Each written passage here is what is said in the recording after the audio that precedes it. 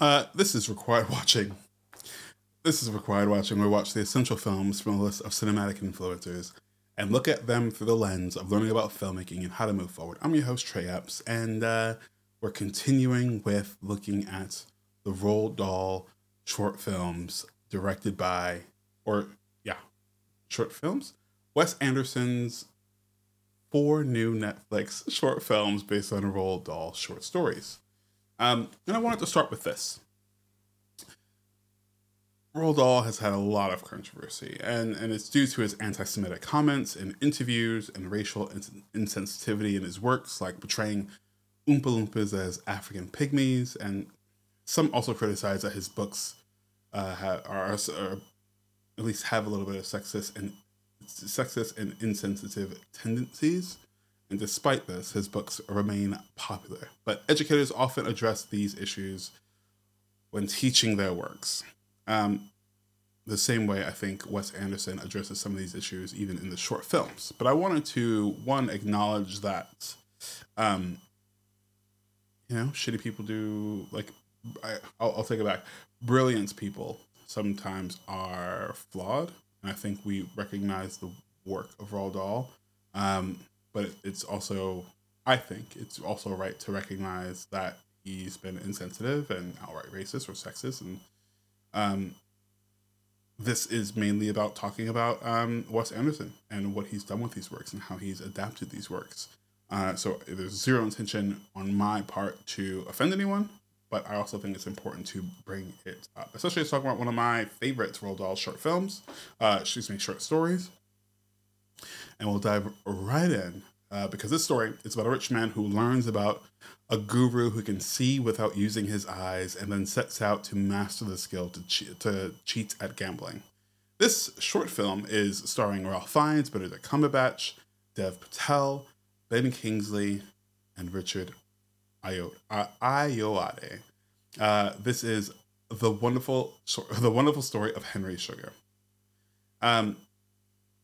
The story, again, revolves around Henry Sugar, a wealthy and self-absorbed man who leads a rather aimless and hedonistic life.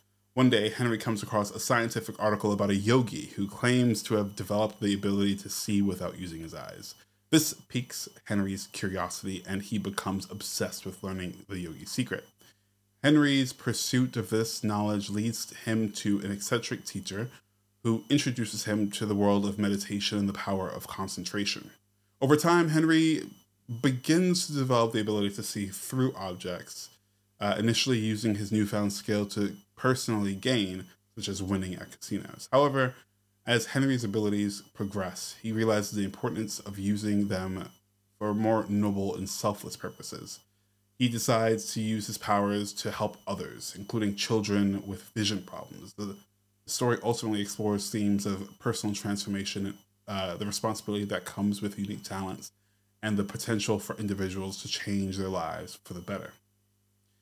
The wonderful story of Henry Sugar is a thought-provoking tale that highlights the potential for personal growth and the altruism even in the most self-centered individuals. It's one of my favorite films. I have to tell you.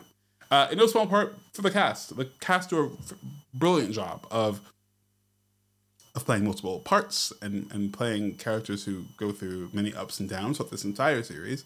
And Benedict Cumberbatch does a really great job as someone who has to convey being multifaceted in such a short period of time. The way the short film presents Henry Sugar is less of a maybe less of a jerk, less of someone who's completely self-obsessed, and maybe that's in part due to Benedict Cumberbatch's charm. But is more someone who's like on the wrong road and has corrected himself, which I'm okay with. I'm okay with that change. But yeah, I really loved the journey of this. I think the thing I took away most from this film is how much I think I love the fact that like Wes Anderson is playing. It feels like he's playing. It feels like he's having fun. This isn't the first of Roald Dahl's adaptations, and I'm pretty sure there's an interview. If not, someone should ask him why he keeps adapting his work.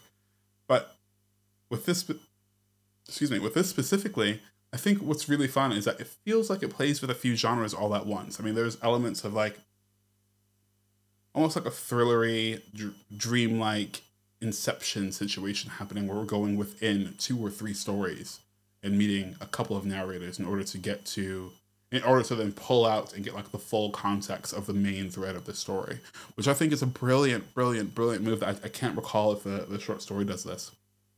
And it really, I think as a director, it excites me to see him playing, to see him doing something different other than like the Wes Anderson look. Which it's all very, very signature Wes Anderson. But I think what I found fun, again, is that it just felt like little shifts, like subtle shifts in genre that I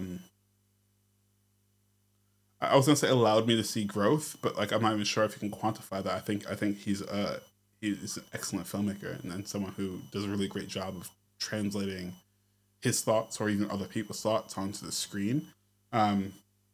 With the help of a team, of course. But I want to talk about why directors make short films, or why they go back to making short films. There's a lot of success stories about directors who have come from shorts. Some of you've heard of, some of you haven't, but then land into the route of Hollywood filmmaking, doing these bigger budget films. But I think rarely has there been a such a publicized event such as a Hollywood director that now making a short film. And I know most recently, I can't remember who it was. Most recently, there was someone who went on and on about their short film, but I think it's rare that we see it. And I think Hollywood directors may choose to return to making short films for a variety of reasons, and I think mainly because it offers a unique canvas for creative expression. Sometimes lower budgets, the pressures of like time, people, like all of the taking away a lot of what Hollywood has to offer allows, I think, for creative voice and to get creative voices to stretch and grow in different ways. I also think it provides for a platform for directors to experiment and try different styles of storytelling. Again, like with this one specifically, this Inception style method of adapting this felt so on point. Meanwhile, he most certainly leans into the source work by having like a narrator and just simply showing what's happening and making it more play-like, which I think is fun. I also think the brevity of short films allows for more concise and impactful narratives. Allowing it to be a little bit more potent and thought-provoking than maybe features.